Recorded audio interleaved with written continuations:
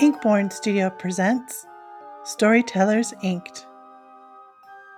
The Yellow Fairy Book. The Cat and Mouse in a Partnership.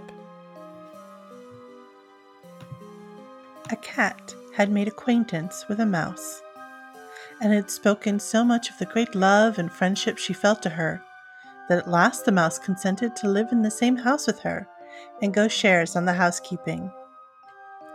"But we must provide for the winter, or else we shall suffer hunger," said the cat.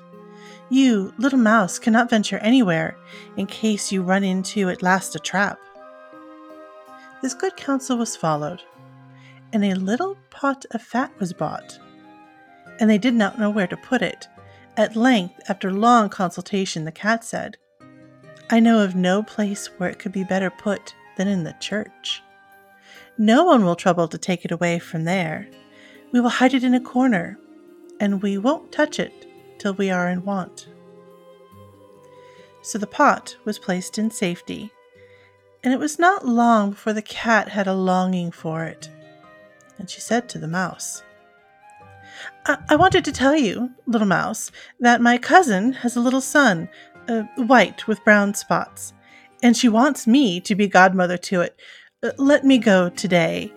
Do you take care of the house alone?" "Yes, go certainly," replied the mouse.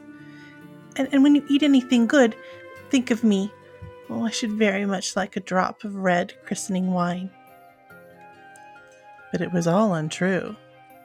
The cat had no cousin, and had not been asked to godmother.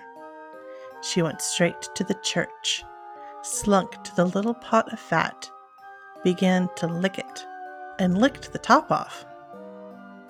Then she took a walk on the roofs of the town, looked at the view, stretched herself out in the sun, and licked her lips whenever she thought of the little pot of fat. As soon as it was evening, she went home again. "Oh, there you are again," said the mouse.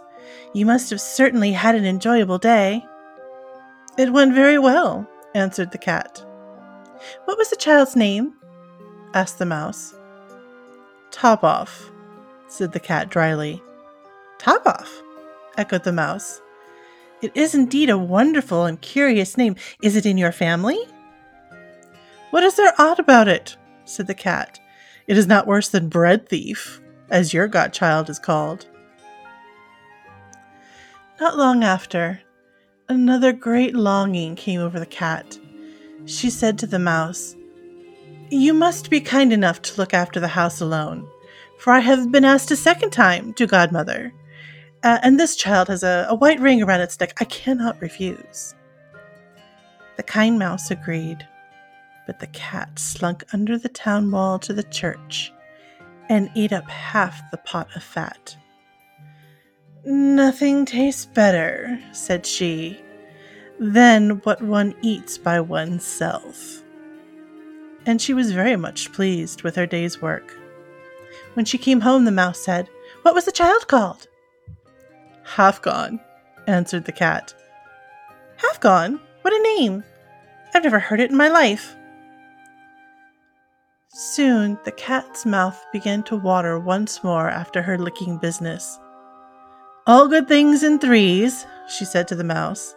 "I have again to stand godmother. This child is quite black and has very little white on its paws, but not a single white hair on its body. This only happens once in 2 years, so you will let me go out." "Top-off, Half Gone," repeated the mouse. "They are such curious names, they make me very thoughtful." "Oh, you sit at home in your dark gray coat and your long tail, and you get fanciful. That comes from not going out in the day." The mouse had a good cleaning while the cat was gone, and made the house tidy, but the greedy cat ate the fat every bit up.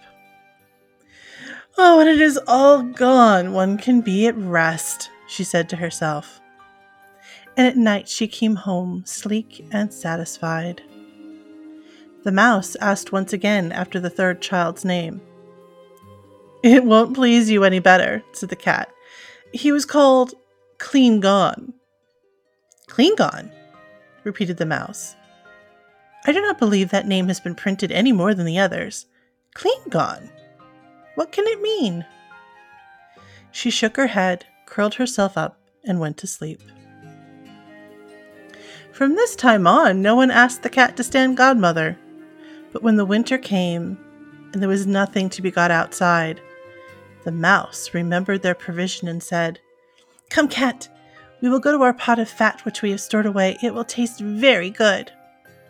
"Yes, indeed," answered the cat. "It will taste as good to you as if you stretched your thin tongue out the window." They started off, and when they reached it, they found the pot in its place, but quite empty. "Oh," said the mouse, "now I know what has happened. It has all come out. You are no true friend to me. You have eaten it all when you stood godmother. First top off, then half gone, then—" "You will be quiet," screamed the cat. "Another word and I will eat you up." Clean gone was already on the poor mouse's tongue, and scarcely it was out before the cat made a spring and seized her and swallowed her. You see, that is the way of the world.